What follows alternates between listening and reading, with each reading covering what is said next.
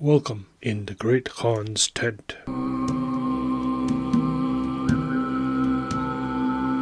History, literature, and storytelling. In the Great Khan's tent is a new bi-weekly or monthly, depending on the content discussed really, episodic podcast which focuses on the history, literature, and folk literature, and will in future host discussions of all these topics and more from the regions of the Middle East, North Africa, Central Asia, including Mongolia and the Russian Far East, and South Asia. In this series of the Great Khan's Tent, I will be reading The 1001 Nights, or commonly referred to as the Arabian Nights. Two translations will be used as a basis of this podcast. The 4-volume The 1001 Nights, The Arabian Nights Entertainment, translated by Edward William Lane and Stanley Lane Poole, and the 3-volume Tales from the Arabic of the Breslau and Calcutta editions of the book by John Payne. I will be using various additional translations, including those by Richard Burton and Malcolm C. Loynes, as a guide to ensure that I provide the full accuracy of these tales. I have also kept the religious themes which appear, or which I may add, to provide not only more authenticity, but to root it in the cultural and religious backgrounds of which these works were meant to convey. In each episode, you may notice that a background track has been provided, like this.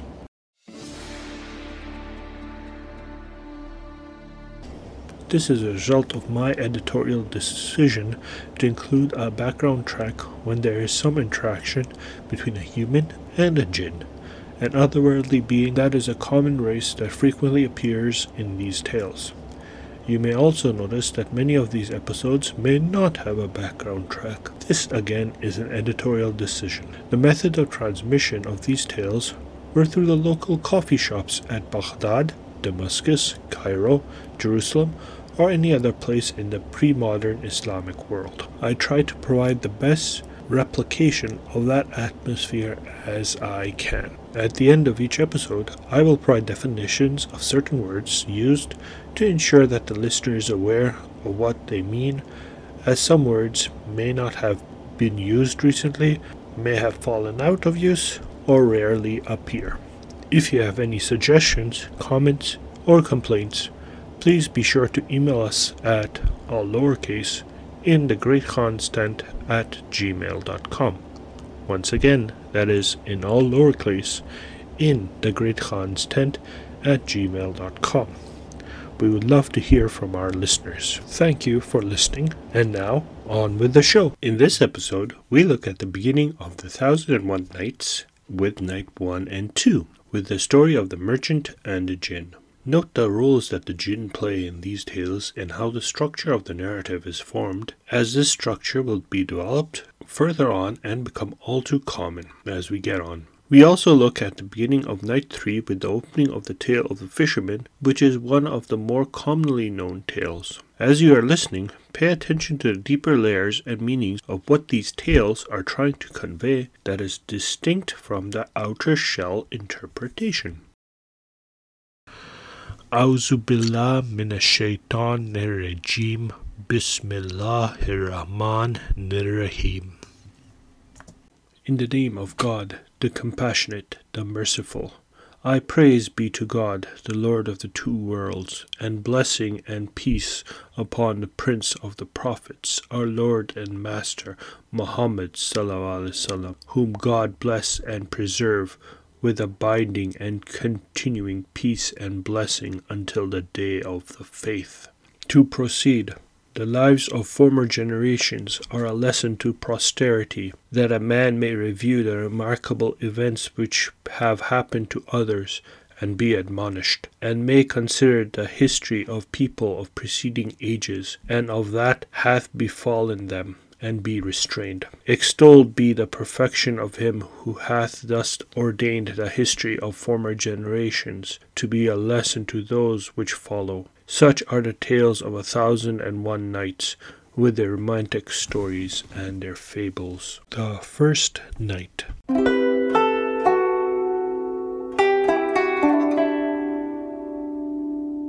I have heard, O fortunate king, said Scheherazade, that there was a certain merchant who had great wealth, and traded extensively with surrounding countries. One day he mounted his horse and journeyed to a neighboring country to collect what was due to him, and, the heat oppressing him, he sat under a tree in a garden, put his hand into his saddlebag, and ate a morsel of bread and a date which were among his provisions.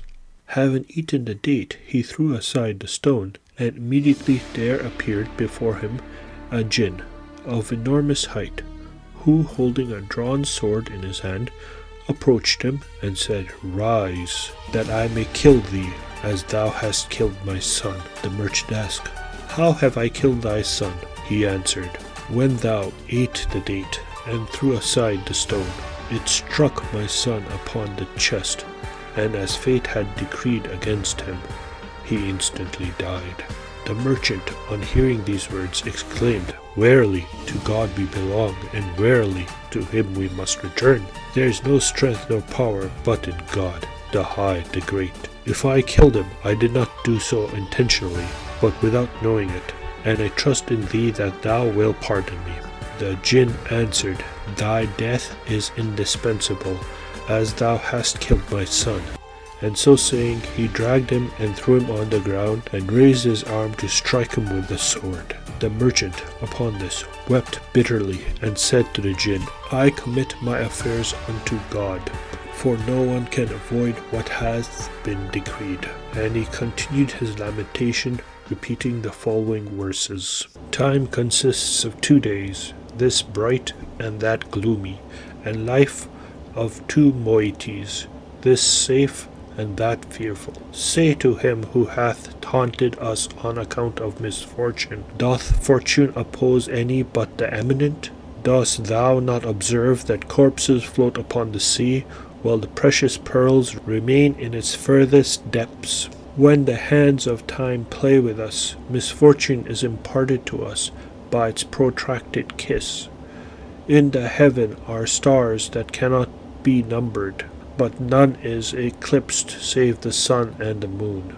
How many green and dry trees are on the earth, but none is assailed with stones save that which beareth fruit. Thou thoughtest well of the days when they went well with thee, and fearedest not the evil that destiny was bringing. When he had finished reciting these verses, the jinn said to him, "Spare thy words, for thy death is unavoidable." Then said the merchant, "Know, O jinn, that I have debts to pay, and I have much property, and children, and a wife, and I have pledges also in my possession. Let me therefore go back to my house, and give to everyone his due, and then I will return to thee. I bind myself by a vow and covenant that I will return to thee, and thou shalt do what thou wilt, and God is witness of what I say." Upon this the jinn accepted his covenant, and liberated him, granting him a respite until the expiration of the year. The merchant therefore returned to his town, accomplished all that was upon his mind to do, paid every one what he owed him, and informed his wife and children of the event which had befallen him, upon hearing which they and all his family and women wept. He appointed a guardian over his children, and remained with his family until the end of the year, when he took his grave clothes under his arm, bade farewell to his household and neighbors, and all his relations, and went forth in spite of himself, his family raising cries of lamentation and shrieking. He proceeded until he arrived at the garden before mentioned, and it was the first day of the new year, and he sat weeping for the calamity which he expected soon to befall him. And the sheikh, advancing in years, approached him, leading a gazelle with a chain attached to its neck. This sheikh saluted the merchant, wishing him a long life, and said to him, "What is the reason of thy sitting alone in this place, seeing that it is a resort of the jinn?" The merchant therefore informed him of what had befallen him with the jinn, and of the cause of his sitting there, at which the sheikh, the owner of the gazelle, was astonished, and said, By Allah, O my brother, thy faithfulness is great, and thy story wonderful. If it were engraved upon the intellect, it would be a lesson to him who would be admonished. And he sat down by his side, and said, By Allah, O my brother, I will not quit this place until I see what will happen unto thee with this jinn. So he sat down and conversed with him, and the merchant became almost senseless. Fear entered him, and terror, and violent grief, and excessive anxiety. As the owner of the gazelle sat by his side, lo, a second sheikh approached him with 2 black hounds, and inquired of him, after saluting them, the reason of their sitting in the place, seeing that it was a resort of the jinn. And they told him the story from beginning to end. And he had hardly sat down when there approached him a third sheikh with a dapple mule, and he asked them the same question, which was answered in the same manner. Immediately after, the dust was agitated, and became an enormous revolving pillar, approaching them from the midst of the desert. And this dust settled, and behold, the jinn, with a great drawn sword in his hand, his eyes casting forth sparks of fire. He came to them, and dragged them from the merchant, and said to him, Rise, that I may kill thee, as thou killest my son, the vital spirit of my heart. And the merchant wailed and wept, and the 3 sheikhs also manifested their sorrow by weeping and crying out loud and wailing. But the first sheikh, who was the owner of the gazelle, recovering his self-possession, kissed the hand of the jinn, and said to him, O thou jinn, and crown of the kings of the Jann, if I relate to thee the story of myself and this gazelle, and thou find it to be wonderful, and more so than the adventure of this merchant, wilt thou give up to me a third of thy claim to his blood? The jinn answered, Yes, O sheikh, if thou relate to me the story, and I find it to be as thou hast said, I will give up to thee a third of my claim to his blood. The story of the first sheikh and the gazelle. Then said the sheikh, Know, O jinn, that this gazelle is the daughter of my paternal uncle, and she is of my flesh and my blood. I took her as my wife when she was young, and lived with her about 30 years. But I was not blessed with a child by her, so I took me a concubine slave, and by her I was blessed with a male child, like the rising full moon, with beautiful eyes, and delicately shaped eyebrows, and perfectly formed limbs. And he grew up by little and little, till he attained the age of 15 years. At this period I unexpectedly had occasion to journey to a certain city, and went hither with a great stock of merchandise. Now my cousin, this gazelle, had studied enchantment and divination from her early years, and during my absence she transformed the youth above mentioned into a calf, and his mother into a cow, and committed them to the care of the herdsman.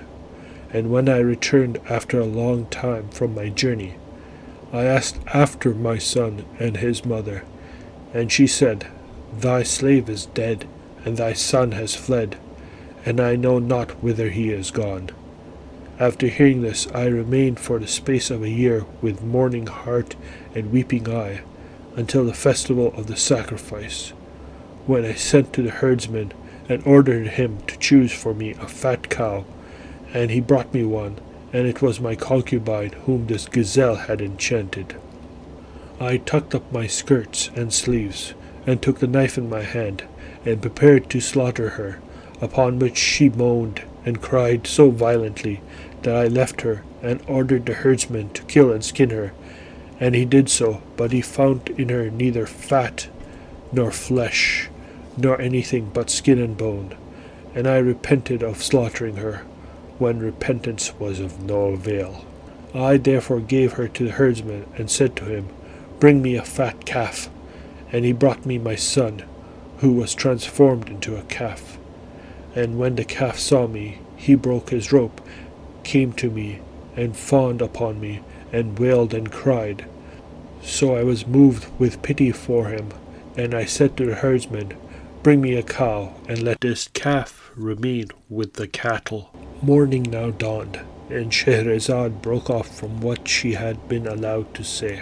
What a good, pleasant, delightful, and sweet story this is, exclaimed Dunyazad, at which Scheherazade told her, How can this compare with what I shall tell you this coming night, if I am still alive and the king spares me? By Allah, said the king to himself, I am not going to kill her until I hear the rest of the story. And so they spent the rest of the time embracing one another until the sun had fully risen. Then the king went to his court, as the vizier came with the shroud under his arms, and he gave his judgments, appointing some officials and dismissing others, until evening. But to the vizier's great surprise, he gave no instructions about his daughter. The court was then dismissed, and Shah Shahryar returned to his palace. The second night.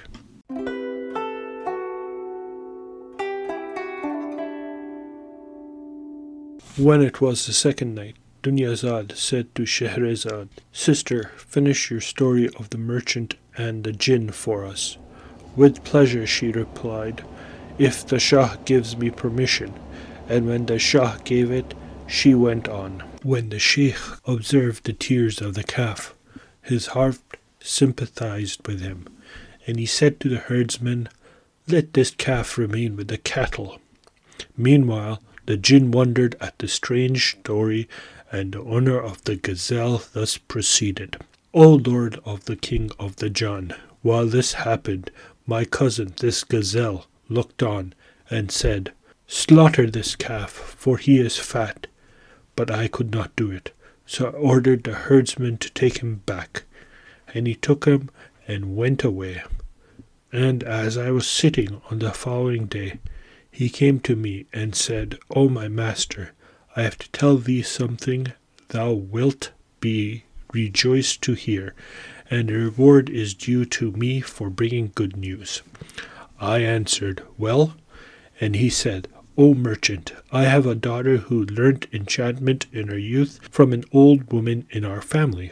And yesterday, when thou givest me the calf, I took him to her, and she looked at him, and covered her face, and wept, and then laughed, and said, O my father, hath my condition become so degraded in thy opinion, that thou bringest before me strange men? Where, said I, are any strange men? And wherefore didst thou weep and laugh? She answered, This calf that is with thee is the son of our master, the merchant, and the wife of our master hath enchanted him and his mother, and this was the reason of my laughter. But as to the reason of my weeping, it was on account of his mother, because his father had slaughtered her. And I was excessively astonished at this, and scarcely was I certain that the light of morning had appeared when I hastened to inform thee. When I heard, O jinn, the words of the herdsman, I went forth with him, intoxicated without wine, from the excessive joy and happiness that I received, and arrived at his house, where his daughter welcomed me, and kissed my hand, and the calf came to me and fawned upon me. And I said to the herdsman's daughter, Is it true which thou hast said respecting this calf? She answered, Yes, O my master, he is verily thy son, and the spirit of thy heart. O maiden, said I, if thou wilt restore him, all the cattle and other property of mine that thy father has under his care shall be thine. Upon this she smiled and said, O my master, I have no desire for the property unless on two conditions. The first is, that thou shalt marry me to him, and the second, that I shall enchant her who enchanted him, and so restrain her, otherwise I will not be secure from her artifice. On hearing, O jinn, these words, I said, And thou shalt have all the property that is under the care of thy father besides. And as to my cousin, even her blood shall be lawful to thee. So when she heard this, she took a cup, and filled it with water, and repeated a spell over it, and sprinkled with it the calf, saying to him, If Allah created thee a calf, remain in this form, and be not changed. But if thou be enchanted, return to thy original form, by permission of Allah, whose name be exalted. Upon which he shook, and became a man, and I threw myself upon him, and I said, I conjure thee by Allah, that thou relate to me all that my cousin did to thee, and to thy mother. So he related to me all that had happened to them both, and I said to him, O my son, Allah hath given thee one to liberate thee, and to avenge thee. And I married to him, O jinn, the herdsman's daughter, after which she transformed my cousin into this gazelle, saying, This is a beautiful shape, and not a brutish one, repellent to the sight. The girl stayed with us for some time, until Allah chose to take her to himself, and my son went off to India, the country of the man with whom you have had this experience. I myself took my wife this gazelle, and have travelled from place to place, looking for news of him, until fate brought me here, and I saw this merchant sitting weeping, and asked him what had happened to him, and when he had informed me, I sat down to see the result. This is my story. The jinn said, This is a wonderful tale, and I give up to thee a third of my claim to his blood. The second sheikh, the owner of the 2 hounds, then advanced and said to the jinn, If I relate to thee a story of myself and these hounds, and thou find it to be in like manner wonderful, wilt thou remit to me also a third of thy claim to the blood of this merchant? The jinn answered, Yes. The story of the second sheikh and the 2 black hounds. Then said the sheikh, Know, O Lord of the kings of the Jann, that these 2 hounds are my brothers. On his death my father left us 3,000 dinars, and each of us opened a shop for trade. I had not been there for long before my eldest brother sold the contents of his shop for 1,000 dinars, bought trade goods, and made a journey with a stock of merchandise, and was absent from us for the space of the year with the caravans, after which he returned destitute. I said to him, Did I not advise thee to abstain from travelling? But he wept, and said, O my brother, Allah, to whom be ascribed all might and glory, decreed this event. There is no longer any profit in these words. I have nothing left. So I took him up into the shop, and then went with him to the bath, and clad him in a costly suit of my own clothing, after which we sat down together to eat, and I said to him, O my brother, I will calculate the gain of my shop during the year, and divide it exclusive of the principal between me and thee. Accordingly I made the calculations, and found my gain to amount to 2,000 pieces of gold. And I praised Allah, to whom be ascribed all might and glory, and rejoiced exceedingly, and divided the gain in 2 equal parts between myself and him. Some time later my second brother, now this other dog, sold everything he had with the intention of travelling. We unsuccessfully tried to stop him, but he brought trade goods and set out with some others. He too spent a whole year before coming back to me in the same state as his brother. Brother, I told him, didn't I tell you not to go? But he replied, This was something decreed by faith, and here I am, a poor man, penniless and without even a shirt. I took him to the baths and gave him a new suit of my own clothes to put on, before bringing him to my shop, where we then ate and drank. I told him, Brother, I check the accounts of my shop once every new year, and any surplus I find I shall share with you. When I did my audit, I found I had 2,000 dinars, and after praising the exalted Creator, I gave him 1,000 and kept the other 1,000 for myself. After this, when we had lived together for some time, my brothers again wished to travel, and were desirous that I should accompany them, but I would not. What, said I, have ye gained in your travels that I should expect to gain? They importuned me, but I would not comply with their request, and we remained selling and buying in our shops a whole year.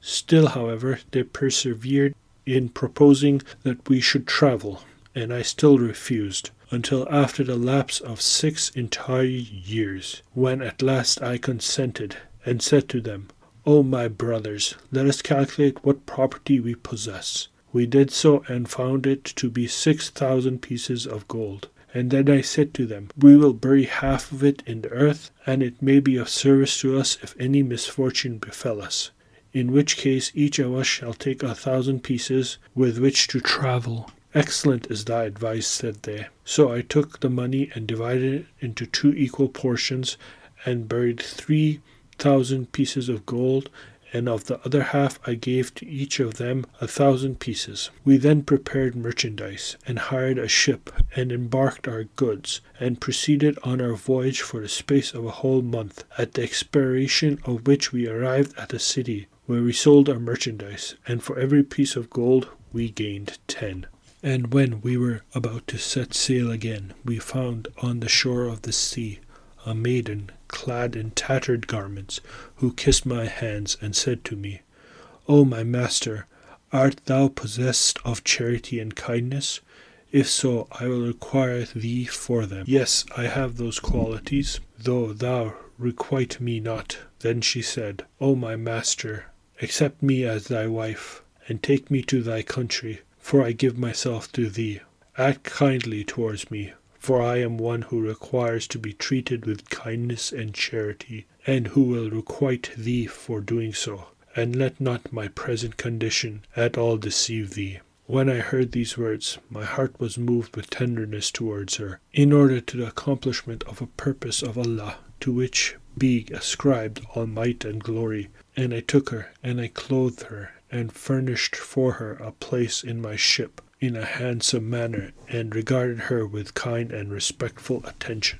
When we set sail, and I became most cordially attached to my wife, so that on her account I neglected the society of my brothers, who in consequence became jealous of me, and likewise envied me my wealth, and the abundance of my merchandise. Casting the eyes of covetousness upon the whole of the property, they therefore consulted together to kill me, and take my wealth, saying, Let us kill our brother, and all property shall be ours. And the devil made these actions seem fair in their eyes. So they came to me while I was sleeping by the side of my wife, and took both of us up, and threw us into the sea. But as soon as my wife awoke, she shook herself, and became transformed into a jinniya. She immediately bore me away, and placed me upon an island, and for a while disappeared.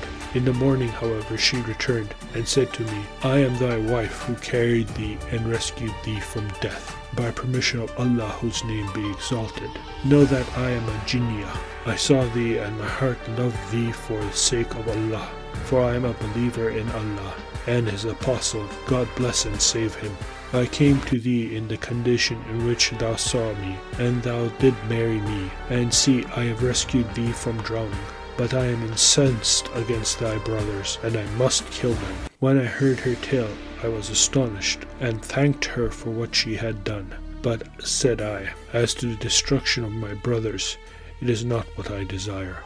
I then related to her all that had happened between myself and them from first to last. And when she heard it, she said, I will this next night fly to them, and sink their ships, and destroy them. But I said, I conjure thee by Allah, that thou do it not. For the author of the proverb saith, O thou benefactor of him who hath done evil, the action that he hath done is sufficient for him. Besides, they are at all events my brothers. Still, she, however, said, they must be killed, and I continued to propitiate towards her, and at last she lifted me up, and soared through the air, and placed me on the roof of my house. Having opened the doors, I dug up what I had hidden in the earth, and after I had saluted my neighbors, and brought merchandise, I opened my shop. And in the following night, when I entered my house, I found these 2 dogs tied up in it, and as soon as they saw me, they came to me, and wept, and clung to me.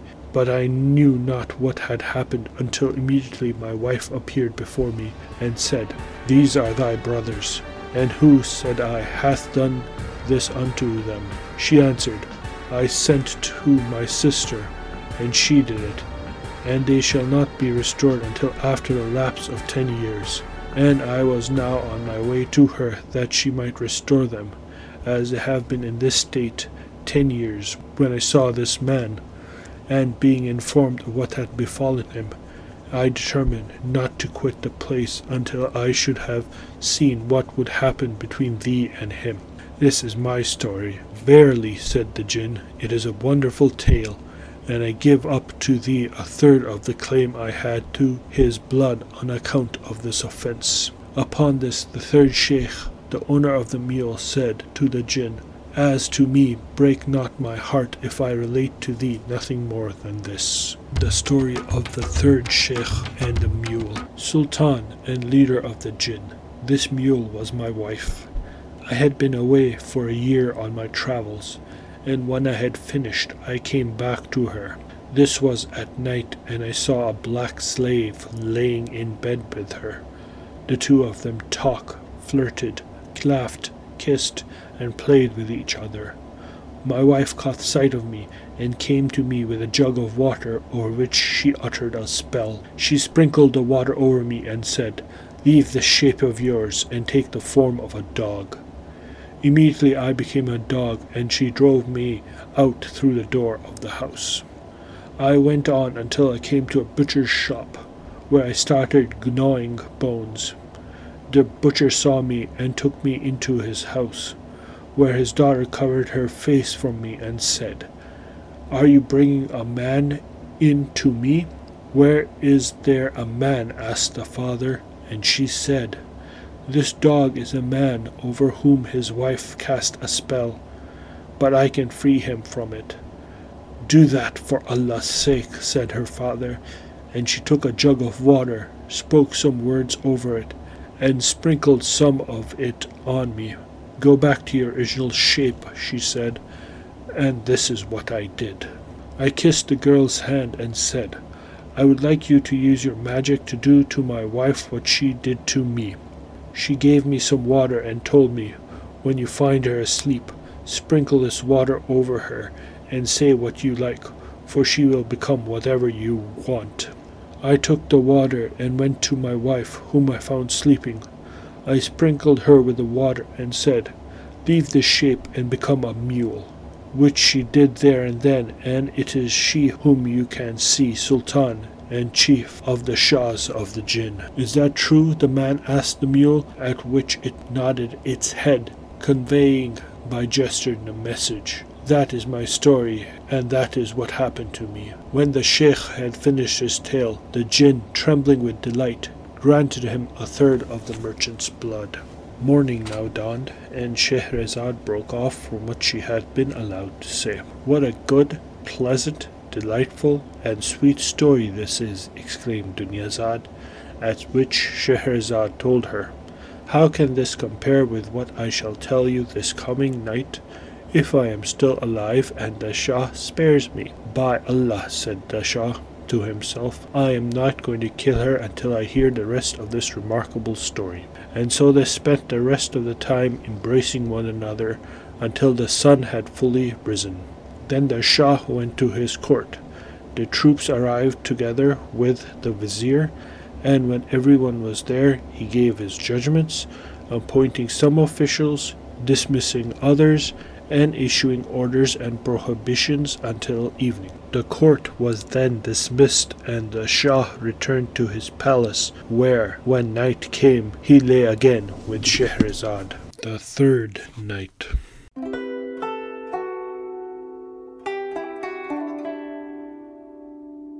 When it was the third night, Dunyazad asked her sister to finish the story. With pleasure, said Scheherazade, and went on. I have heard, O fortunate king, that the third old man told the Ifrit, and now I hope that thou wilt remit to me also a third of the merchant's offence.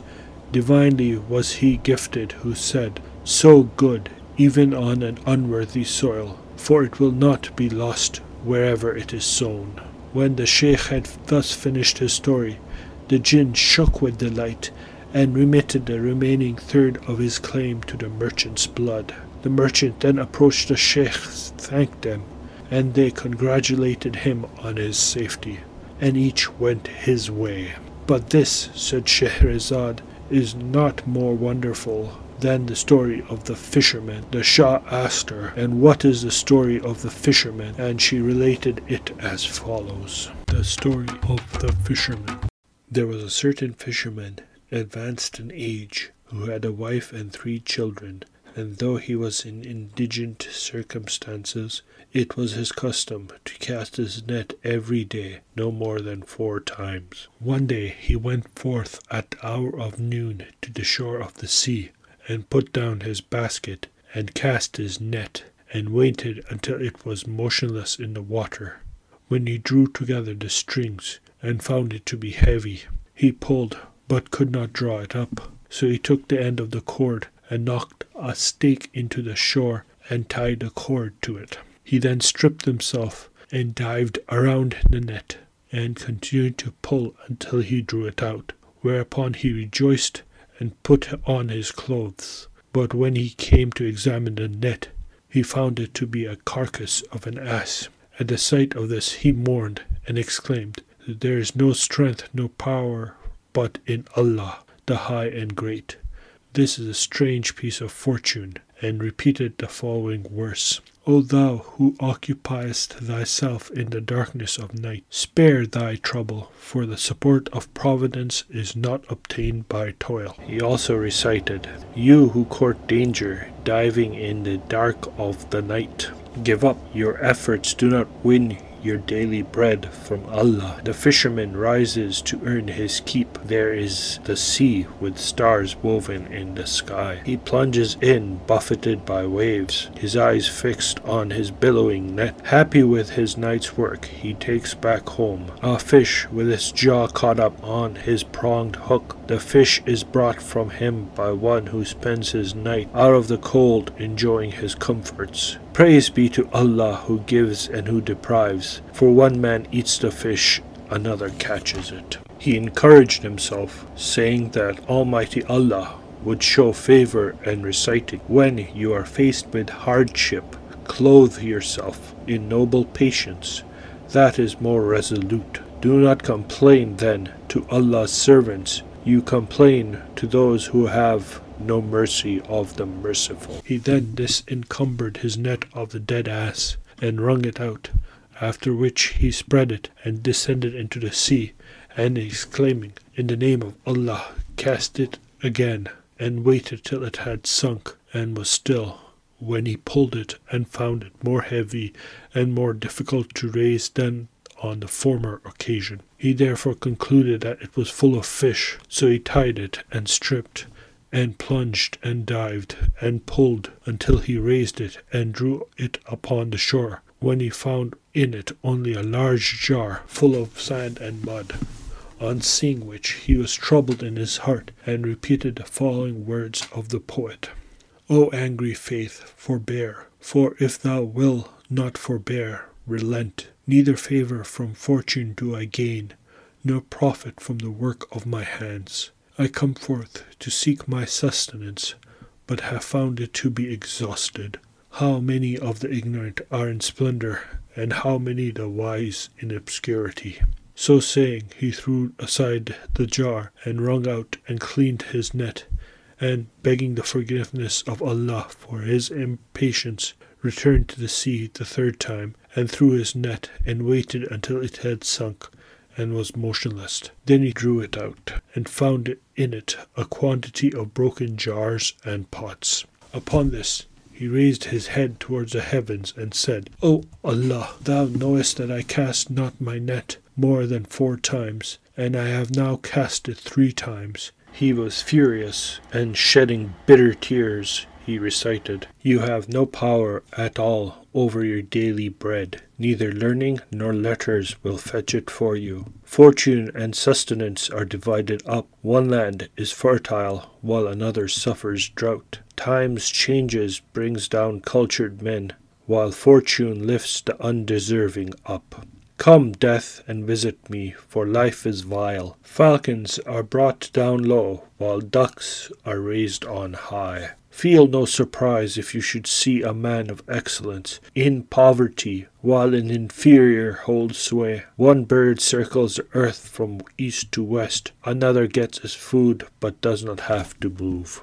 Then exclaiming, in the name of Allah, he cast the net again into the sea, and waited till it was still, when he attempted to draw it up but could not, for it clung to the bottom, and he exclaimed, There is no strength nor power but in Allah, and went on, How wretched is this kind of world that leaves us in such trouble and distress. In the morning it may be that things go well, but I must drink destruction's cup when evening comes. Yet when it is asked who leads the easiest life, men would reply that this was I, and stripped himself again, and dived around the net, and pulled it until he raised it upon the shore, when he opened it, and found in it a bottle of brass, filled with something, and having its mouth closed with a stopper of lead, bearing the impression of our master Suleiman, the son of Daoud, on both of whom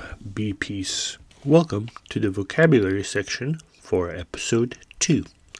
First, let us discuss some terms that we have heard in this episode. Sheikh is an honorific title in the Arabic language, designated as a chief of a tribe or a royal family member. It can also be given to those of great knowledge in religious affairs as a surname by a prestigious religious leader from a chain of Sufi scholars.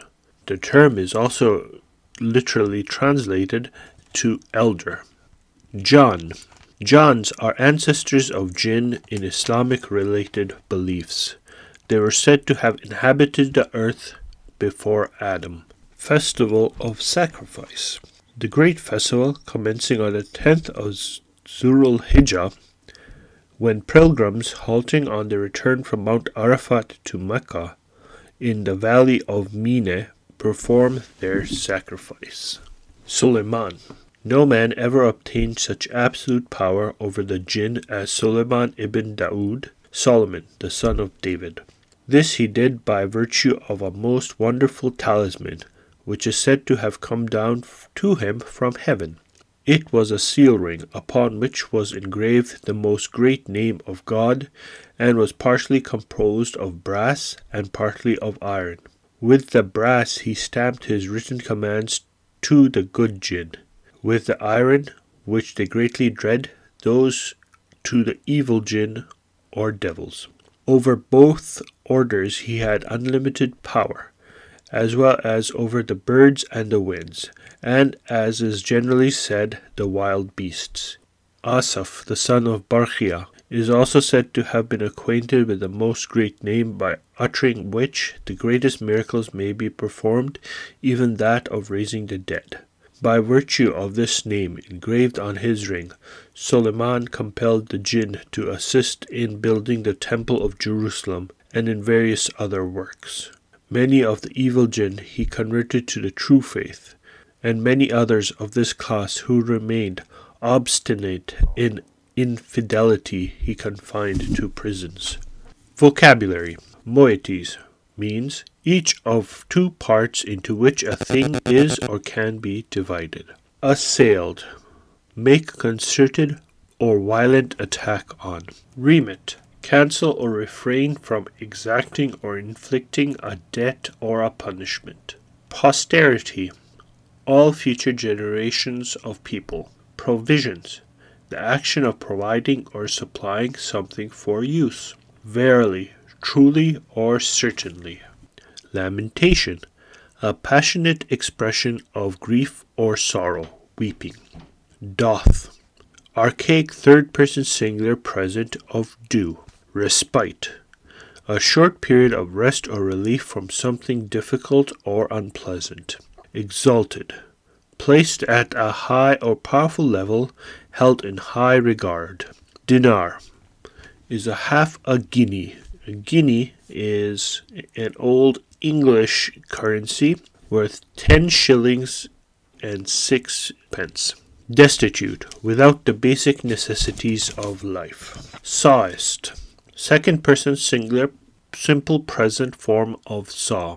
Incensed, very angry or enraged. Indigent, poor or needy. Providence, the protective care of God or nature as a spiritual power. Forbear, politely or patiently restrain an impulse to do something. If you would like to donate to help this podcast, although it is not necessary to do so, In the Great Khan's tent will soon have a Patreon, PayPal, and other avenues of donations set up soon. This episode has been written, edited, and produced by Saf Beg. Thank you for listening.